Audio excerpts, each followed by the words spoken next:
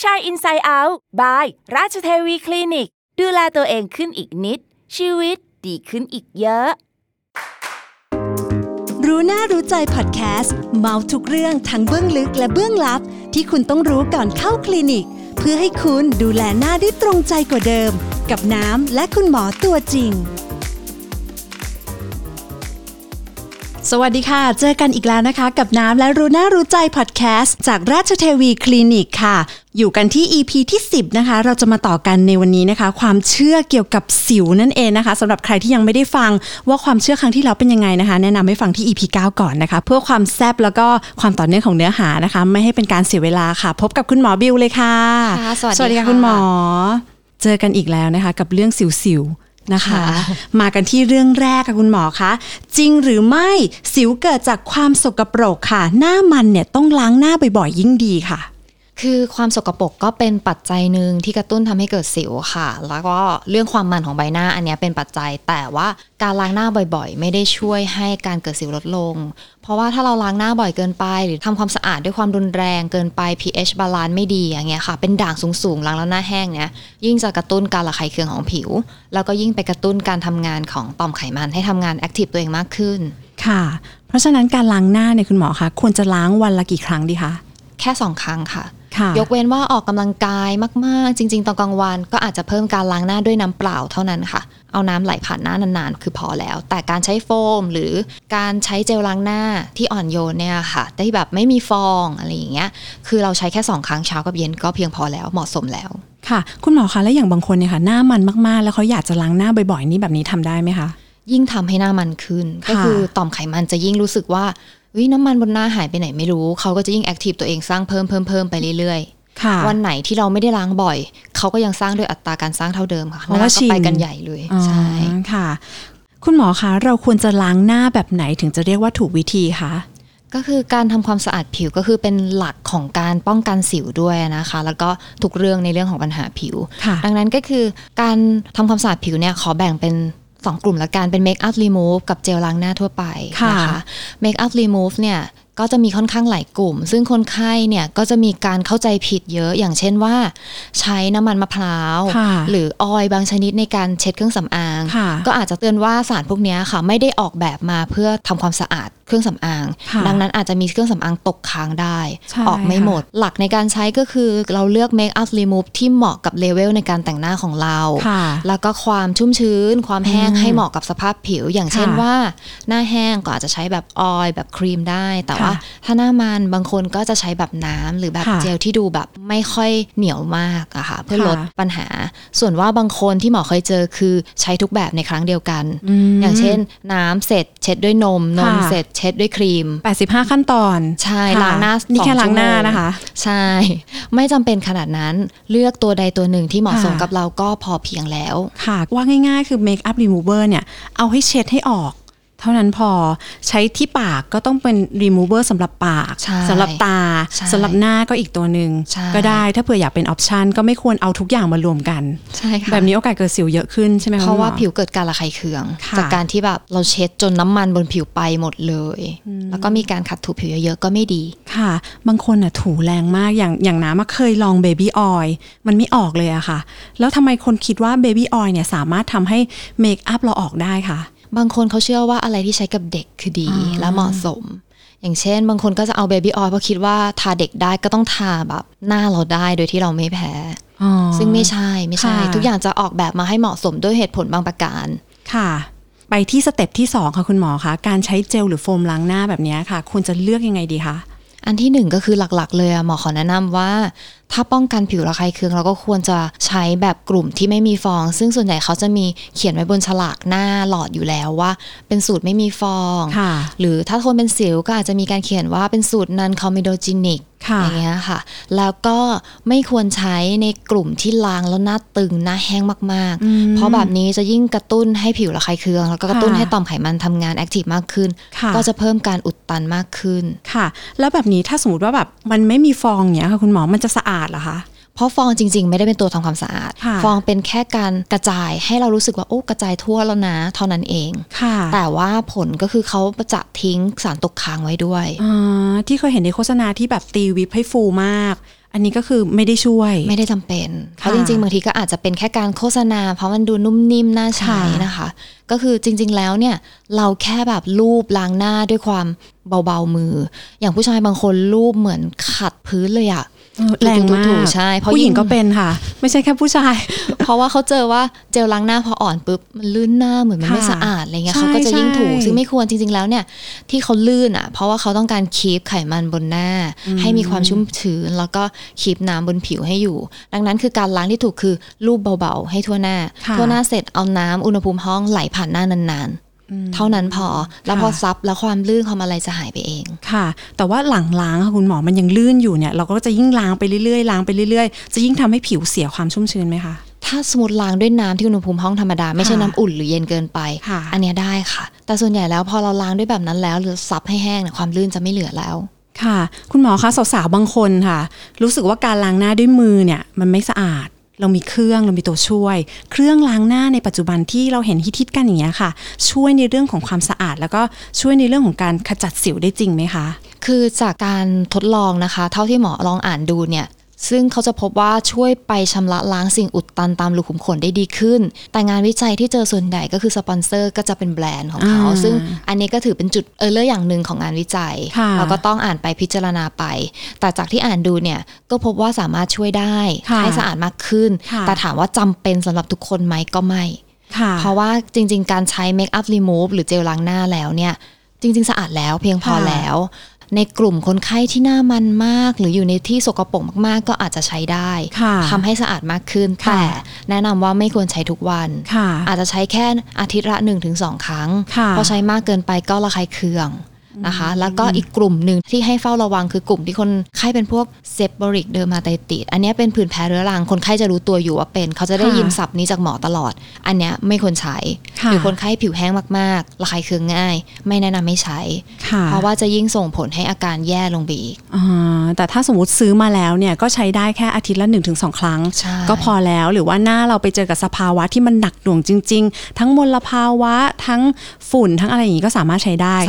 แต่ไม่ควรใช้ทุกวันใช่ค่ะนะคะเพราะว่าเป็นการรบกวนผิวนั่นเองนะคะคุณหมอคะเป็นสิวใช้โทนเนอร์ได้ไหมคะจากที่หมอเข้าไปดูมาย้อนมาตั้งแต่ก่อนหน้านี้เลยคือเรื่องโทนเนอร์เนี่ยสมัยก่อนเขาจะเป็นการปรับ pH ของหน้า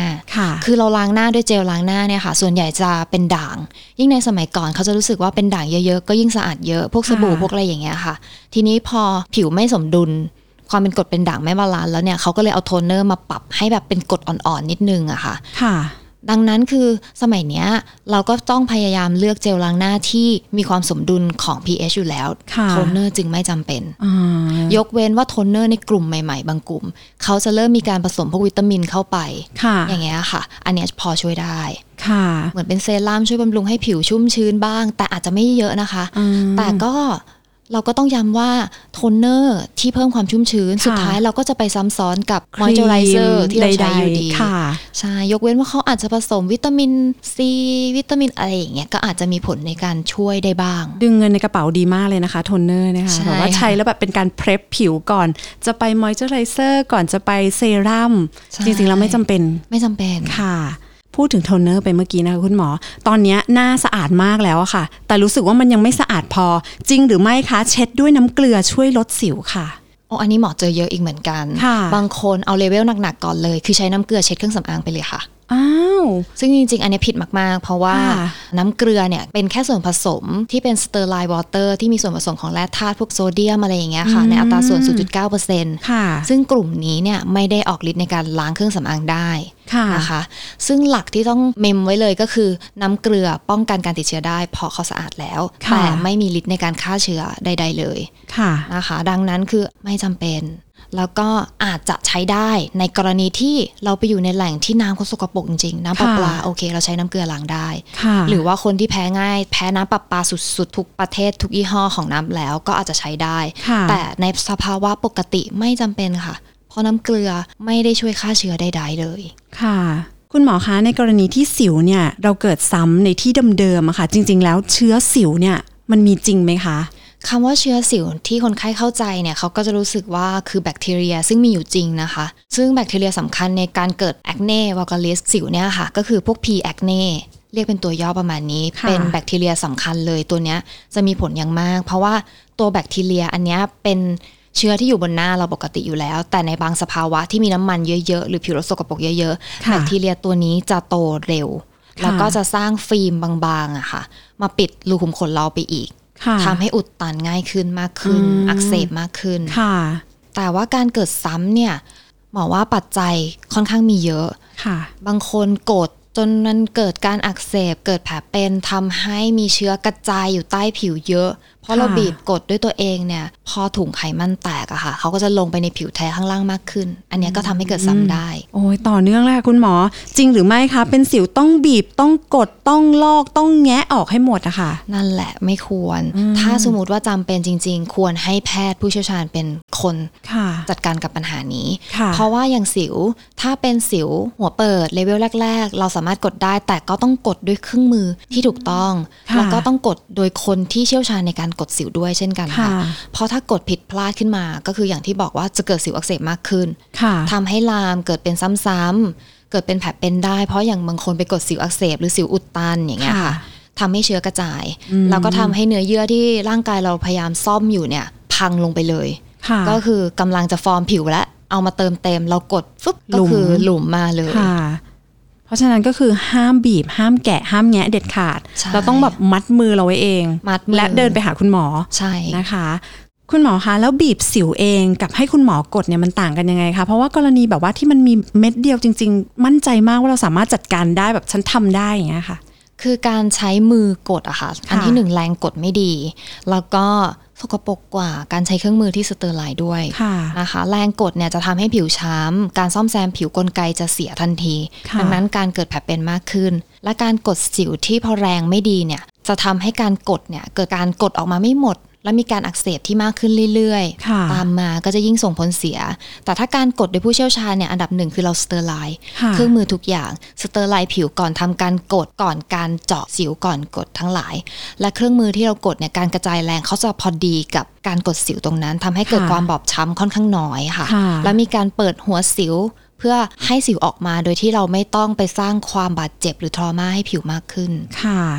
คุณหมอคะล่าสุดเลยค่ะเห็นคลิปกดสิวคือแบบนี่ก็นั่งดูแบบดูจริงจังมากมันก็แบบผุดออกมาแบบนี้เราสามารถกดได้เองแบบในคลิปไหมคะจริงๆหมอก็ชอบดูคลิปแบบนี้นะ มันฟินดีเขามีงานวิจัยบอกด้วยว่าการดูคลิปแบบนี้จะทำให้โดปามีนหลั่งใช่เราทำให้มีความสุขดูได้อย่างเดียวพอค่ะแต่ห้ามทำเองเพราะว่าเท่าที่ดูในคลิปส่วนใหญ่ที่เขากดนะคะถ้าถูกต้องเขาจะใช้เครื่องมือกดที่ถูกต้องแล้วคนที่กดก็จะเป็นผู้เชี่ยวชาญนะคะแล้วก็เป็นสิวชนิดที่แบบเป็นหัวเปิดที่กดได้นะคะแต่ถ้าสมมติบางอันที่หมอเห็นอะสังเกตได้เลยว่ากดไม่หมดกลับไปคนไข้อักเสบแน่นอนบางคลิปดังนั้นห้ามกดเองค่ะค่ะคุณหมอคะนอกจากการทานยาตามที่แพทย์สั่งแล้วนะคะเรายังสามารถมีวิธีการยังไงที่จะมาช่วยทำให้สิวออกไปจากเราได้อะค่ะก็ยังมีการเจาะเพื่อเปิดช่องทางแล้วก็กดสิวออกมาค่ะเพื่อเป็นการเคลียร์ที่อุดตันออกมาทันทีค่ะนะคะก็จะทำให้หายเร็วขึ้นง่ายขึ้นเป็นการเคลียร์ล็อตนั้นเท่านั้นนะคะแต่การเกิดสิวใหม่เราก็ต้องใช้ยาทาต่อไปอยากให้คุณหมออธิบายถึง CO2 laser อะค่ะว่ามันใช้งานยังไงเหมาะกับผิวประเภทไหนอะค่ะก็คือคาร์บอนไดออกไซด์เนาะ CO2 laser ตัวเนี้ยก็จะเป็นเลเซอร์ในช่วงคลื่นที่จับกับน้ำซึ่งช่วงคลื่นเนี้ยค่ะจะเป็นตัวทำให้เกิดช่องลงไปซึ่งหมอสามารถเซตได้ว่าช่องเล็กช่องใหญ่ลงลึกแค่ไหนได้ซึ่งหมอก็จะเซตให้ลงในระยะปลอดภัยที่ทำให้ไม่เกิดแผลเป็นนะคะพอเจาะลงไปแล้วเนี่ยตัวเลเซอร์ก็จะมีความสเตอร์ไลน์ในตัวเองอยู่แล้วด้วยช่วยฆ่าเชื้อไปแล้วด้วยแล้วก็ช่วยห้ามเลือดไปด้วยในตัวนิดๆก็จะเป็นข้อดีที่เขาจะดีมากกว่าเข็มในการเจาะพอเจาะลงไปแล้วจนถึงพ็อกเก็ตของตรงที่อุดตันนะคะหมอก็จะใช้เครื่องมือกดออกมาก็จะทำให้สิวหายเร็วขึ้นแต่ว่าผลตามมาก็คือคนไข้อาจจะมีรอยเจาะอยู่ประมาณสัก 3-4 วันนะคะแต่เดี๋ยวสักพักนึงก็จะหลุดออกไปค่ะคุณหมอคะสิวแบบไหนคะถึงจะสามารถใช้เจ้าเครื่องนี้ได้ค่ะสิวอุดตันเนี่ยอันนี้จะได้ผลดีมากเลยค่ะแล้วก็คือเปิดแล้วก็กดออกมาให้เคลียร์หรือสิวอักเสบบางประเภทที่ไม่ได้ใหญ่มากจนน่ากลัวอันนี้ก็คือช่วยได้ค่อนข้างเยอะค่ะหลังจากที่เราได้เลเซอร์ไปแล้วค่ะคุณหมอมีวิธีการดูแลตัวเองยังไงได้บ้างคะอันดับแรกเลยก็คือวันแรกเนี่ยเวลาเราเจาะสิวนะคะก็คือเป็นการสร้างแผลสดขึ้นมาบนผิวห้ามโดนน้ำเลย24 ชั่วโมงแรกนะคะหลังจากนั้นเนี่ยพักแต่งหน้าค่ะพ เพราะว่าจะยิ่งไปอุดตันเราต้องรอให้ทุกอย่างหายไปก่อนถึงจะกลับมาแต่งหน้าได้แล้วก็การดูแลผิวในเรื่องการนอนความเครียดอาหารอันนี้ก็ยังคงต้องดูแลเหมือนเดิมนะคะแล้วก็ใช้ยาตามที่หมอสั่งซึ่งหมอเขาอาจจะมียาในการทารอยเลเซอร์หลังจากนั้นแล้วก็กินยาตามที่หมอสั่งคนที่ทำจมูกจะมาทำเลเซอร์หรือกดสิวหรือว่ารักษาแผลเป็นจากสิวได้ไหมคะคนที่ทำจมูกศัลยกรรมพอมีการใส่ซิลิโคนหรือมีอะไรอย่างเงี้ยค่ะสามารถทำได้แต่อาจจะต้องหลีกเลี่ยงการฉีดสิวบางเพราะว่าการฉีดสิวบางทีอาจจะทำให้ผิวบางลงซึ่งถ้าบางมากๆไม่ได้ค่ะเดี๋ยวซิลิโคนอาจจะแบบวิ่งออกมาในจุดที่อันตรายส่วนใหญ่ถ้าไม่หนักหน่วงจริงๆหมอจะไม่ฉีดในกลุ่มคนที่ทำจมูกค่ะแล้วสามารถรักษายังไงได้บ้างคะเจาะได้ค่ะเพราะจริงๆการวางซิลิโคนในทางศัลยกรรมพลาสติกเนี่ยเขาจะไม่ได้วางตื้นขนาดนั้นซึ่งเลเวลที่หมอเจาะสิวเนี่ยจะอยู่ในระดับบนเท่านั้นค่ะไม่ได้ลงไปจนถึงขั้นของเสี่ยงต่อซิลิโคนค่ะแล้วก็ทายาสิวปกติได้หมดประเด็นต่อไปเลยค่ะคุณหมอแผ่นแปะสิวช่วยดูดสิวให้ยุบเร็วจริงหรือเปล่าคะแผ่นแปะสิวจริงๆในทางการแพทย์เราก็จะคิดว่าไม่ค่อยจำเป็นนะคะเพราะแผ่นแปะสิวเนี่ยหลักๆจะมีลักษณะของการผลัดเซลล์ผิวที่สูงพอแปะไปเนี่ยบางคนเนี่ยจะรู้สึกว่าพอแปะแล้วผิวมันจะแดงๆลอกๆเปื่อยๆยุ่ยๆอันนั้นคือเป็นฤทธิ์จากพวกกรดซาลิไซลิกหรือพวก BHA ที่เขาใส่ไว้อะค่ะก็จะทำให้ผิวเปิดขึ้นมาแล้วคนไข้ก็จะรู้สึกดีเมื่อเห็นผิวเราลอกแล้วมีหนองออกมาคนไข้จะคิดว่าโอเคดีจังจะได้เปิดออกมาซึ่งจริงๆไม่ใช่บางทีก็คือการทายาสิวอ่ะก็จะมีส่วนผสมของพวกนี้ที่เพียงพอแล้วก็ไม่จำเป็นเพราะว่าการแปะสิวเนี่ยบางทีมันเป็นการทำให้ผิวเราไม่ได้หายใจอะค่ะก็จะหนักไปกันใหญ่แล้วก็บางคนแพ้สารในการผัดเซลล์ผิวก็จะดำแล้วตอนที่เราลอกออกมามือเราก็ไม่รู้ว่าสะอาดจริงหรือเปล่าก็จะสะสมเชื้อโรคทีนี้อ่ะซีลไว้เลยนะคะอยู่กับสิวใช่ค่ะคุณหมอคะล่าสุดค่ะมีคนใช้เจลาตินแล้วค่ะมาลอกสิวเซียนเป็นไงบ้างคะคุณหมอเคยอ่านตามบล็อกเกอร์ต่างๆที่เขาเขียนรีวิวตรงนี้จนมีคนเอาไปใช้เยอะนะคะคือเขาจะใช้เจลาตินในโซนของน่าจะเป็นส่วนผสมของเบเกอรี่อะไรอย่างเงี้ยค่ะที่บ้านมีพอดีเลยค่ะน่าลองมากซึ่งมีทั้งแบบผงและแบบแผ่นหมอก็แอบไปอ่านค่ะคือเขาใช้ผงหรือแผ่นอันนี้มาผสมน้ำเข้าเวฟให้ละลายเป็นละลายแบบหนืดๆนิดนึงแล้วก็ทาทิ้งไว้บนหน้าให้แห้งพอแห้งเสร็จก็ดึงออกซึ่งเอาจริงหมอเคยแอบลองไปเอาซื้อมาลองดูลองทาบนผิวตรงอื่นนะคะยังไม่ลงหน้าเจ็บมากค่ะเกิดการระคายเคืองแน่นอน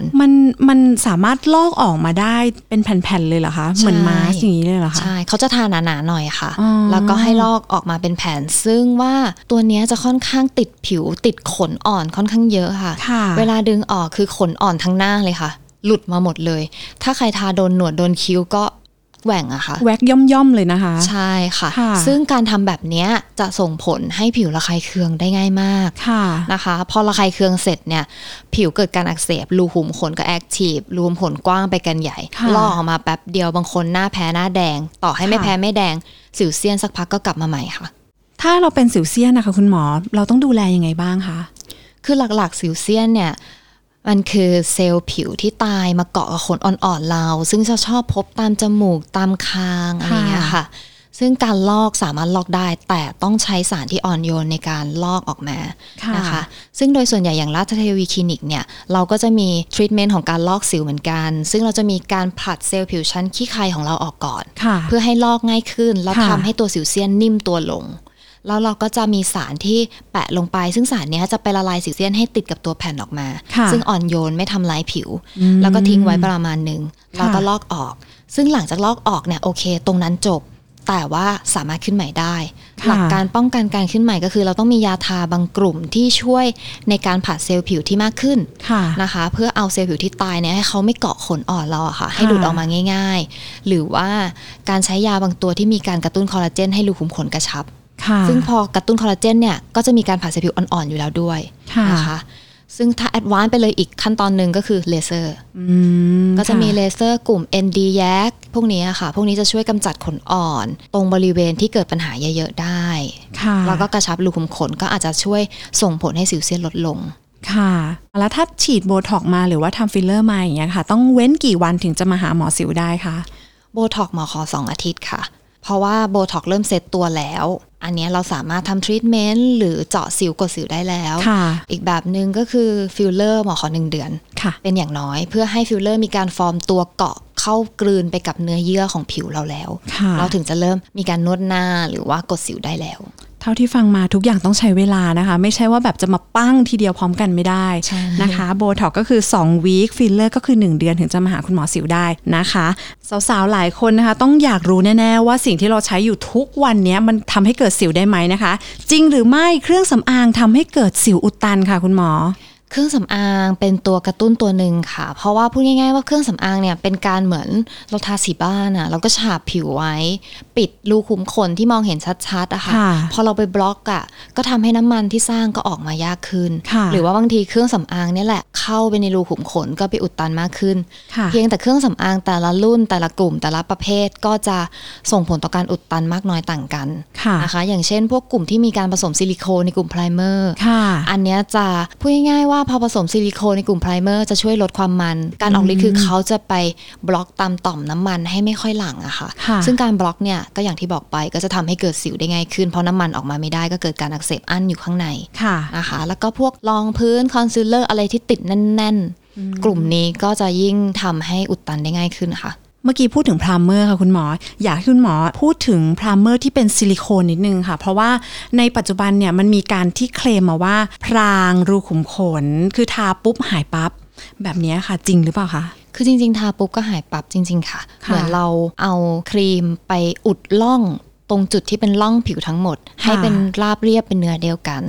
พออุดก็เกิดการแบบระบายเหงื่อระบายน้ำมันไม่ได้นะคะซึ่งซิลิโคนที่ผสมเนี่ยส่วนใหญ่เนี่ยให้สังเกตว่ากลุ่มที่เป็นไพรเมอร์คุมความมันมักจะผสมตัวนี้เข้าไปก็จะมีโอกาสที่คนไข้จะเกิดสิวได้เพราะว่าเหมือนเป็นการไปหลอกผิวว่าพอทาไปแล้วอุ๊ยผิวลื่นไม่มีความมันใช่ค่ะ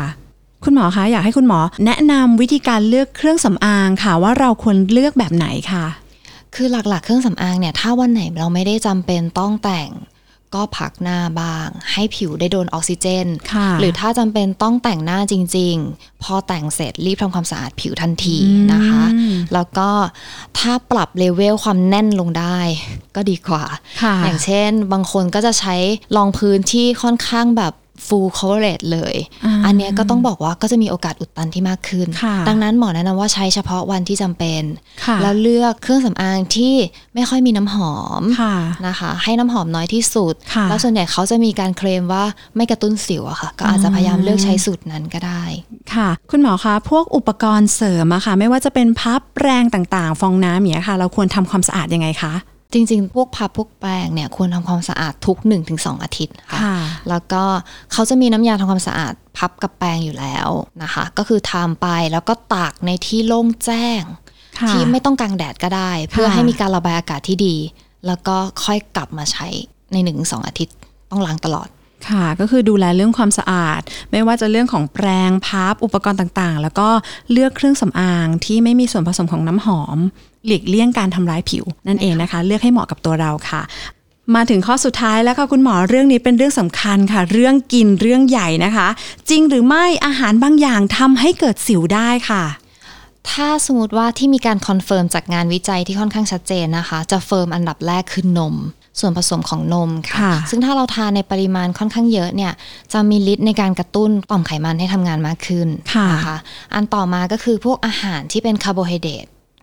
ทั้งหลายซึ่งกลุ่มพวกนี้พอเราทานเข้าไปทำให้น้ำตาลในเลือดเราเพิ่มสูงขึ้นเนี่ยค่ะตัวนี้จะยิ่งส่งผลให้ต่อมน้ำมันเราแอคทีฟมากขึ้นเช่นกันค่ะคุณหมอคะอาหารที่มีความมันมากๆอย่างเงี้ยค่ะจะสามารถกระตุ้นให้ต่อมน้ำมันทำงานได้มากขึ้นไหมคะคือจากผลรายงานที่เจอในตอนนี้นะคะเขามีการทดลองเทียบกันกับบางกลุ่มที่ทานอาหารมันเทียบกับกลุ่มที่ไม่ทานซึ่งเขาพบว่าไม่ได้แตกต่างกันมากที่พบแตกต่างคือเป็นเรื่องนมกับน้ำตาลแป้งนี้ซะมากกว่านมนี่นมวัวกับนมพืชอย่างนี้ต่างกันไหมคะนมวัวกับนมพืชจะเป็นลักษณะของส่วนประกอบที่ต่างกันในกลุ่มของโปรตีนจำเป็นบางตัวนะคะแต่จากการทดลองส่วนใหญ่เราจะทดลองที่นมวัวค่ะคุณหมอคะนมอะค่ะถ้าสมมติว่าเราเป็นคนที่ดื่มนมอยู่แล้วเนี่ยแล้วแบบอุ๊ยพอมาฟังแล้วแบบนมมันทำให้เกิดสิวได้ต้องดื่มเยอะขนาดไหนถึงจะทำให้เราเป็นสิวคะถ้าดื่มในปริมาณปกติวันละ1 แก้วอย่างเงี้ยค่ะไม่มีปัญหา แต่ว่าบางคนครึ่งลิตรถึง1ลิตรต่อวันจะเริ่มมีปัญหาเพราะอย่าลืมว่าเวลาเราทานนมสามารถอยู่ตามเนยตามชีสโยเกิร์ตขนมเค้กขนมปังได้ทั้งหมดซึ่งเราก็ต้องเผื่อโควต้าไปตรงนั้นด้วยนิดนึงค่ะว่าผสมกันแล้วก็กลายเป็นเยอะก็คือหลักๆประมาณลิตรนึงอะหมอว่าเริ่มต้องเฝ้าระวังแล้วอะค่ะว่าจะกระตุ้นสามารถทานให้พอดีได้นะคะมากันถึงที่ตัวนี้บ้างทุกคนพอเครียดปุ๊บจะนึกถึงอันนี้เลยนะคะก็คือช็อกโกแลตนั่นเองนะคะช็อกโกแลตทำให้เกิดสิวได้ไหมคะคุณหมอคือตัวช็อกโกแลตเองอะค่ะไม่ได้ทำให้เกิดสิวจากตัวผงโกโก้ผงช็อกโกแลตอะค่ะแต่ตัวที่ทำให้เกิดสิวน่าจะเป็นส่วนผสมในการทำให้เกิดแท่งช็อกโกแลตนะคะก็คือพวกไขมันต่างๆพวกเนยพวกนมซึ่งพวกนี้เป็นไขมันทรานส์ซึ่งจะทำให้มีการกระตุ้นฮอร์โมนแอนโดรเจนได้เพศชายต่อไปก็คือส่งผลเหมือนเดิมก็คือจะทำให้ต่อมน้ำมันเราทำงานมากขึ้นผิวหนาตัวมากขึ้นแต่บางคนเนี่ยหมอก็อยากให้เฝ้าระวังว่าต้องสังเกตตัวเองว่าเราทานอะไรแล้วเรารู้สึกว่าขึ้นเนี่ยก็หลีกเลี่ยงไว้ก่อนดีกว่าก็คือทานได้แต่ในปริมาณที่พอดีแล้วก็สังเกตตัวเองด้วยนะคะว่าเราแพ้หรือเปล่าอันนี้ทำให้เกิดสิวไหมใช่ไหมคะคุณหมอใช่ค่ะ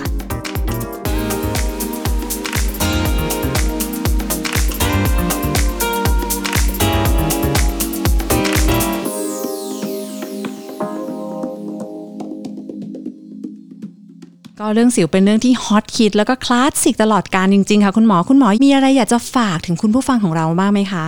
ก็คือถ้ามีสิวเกิดขึ้นอย่าเพิ่งพยายามทำอะไรด้วยตัวเองค่ะโอเคคนไข้สามารถหาข้อมูลจาก Google ได้เก็บไว้จดไว้แล้วมาคุยกับหมอปรึกษากันคุยกันจะดีที่สุดค่ะ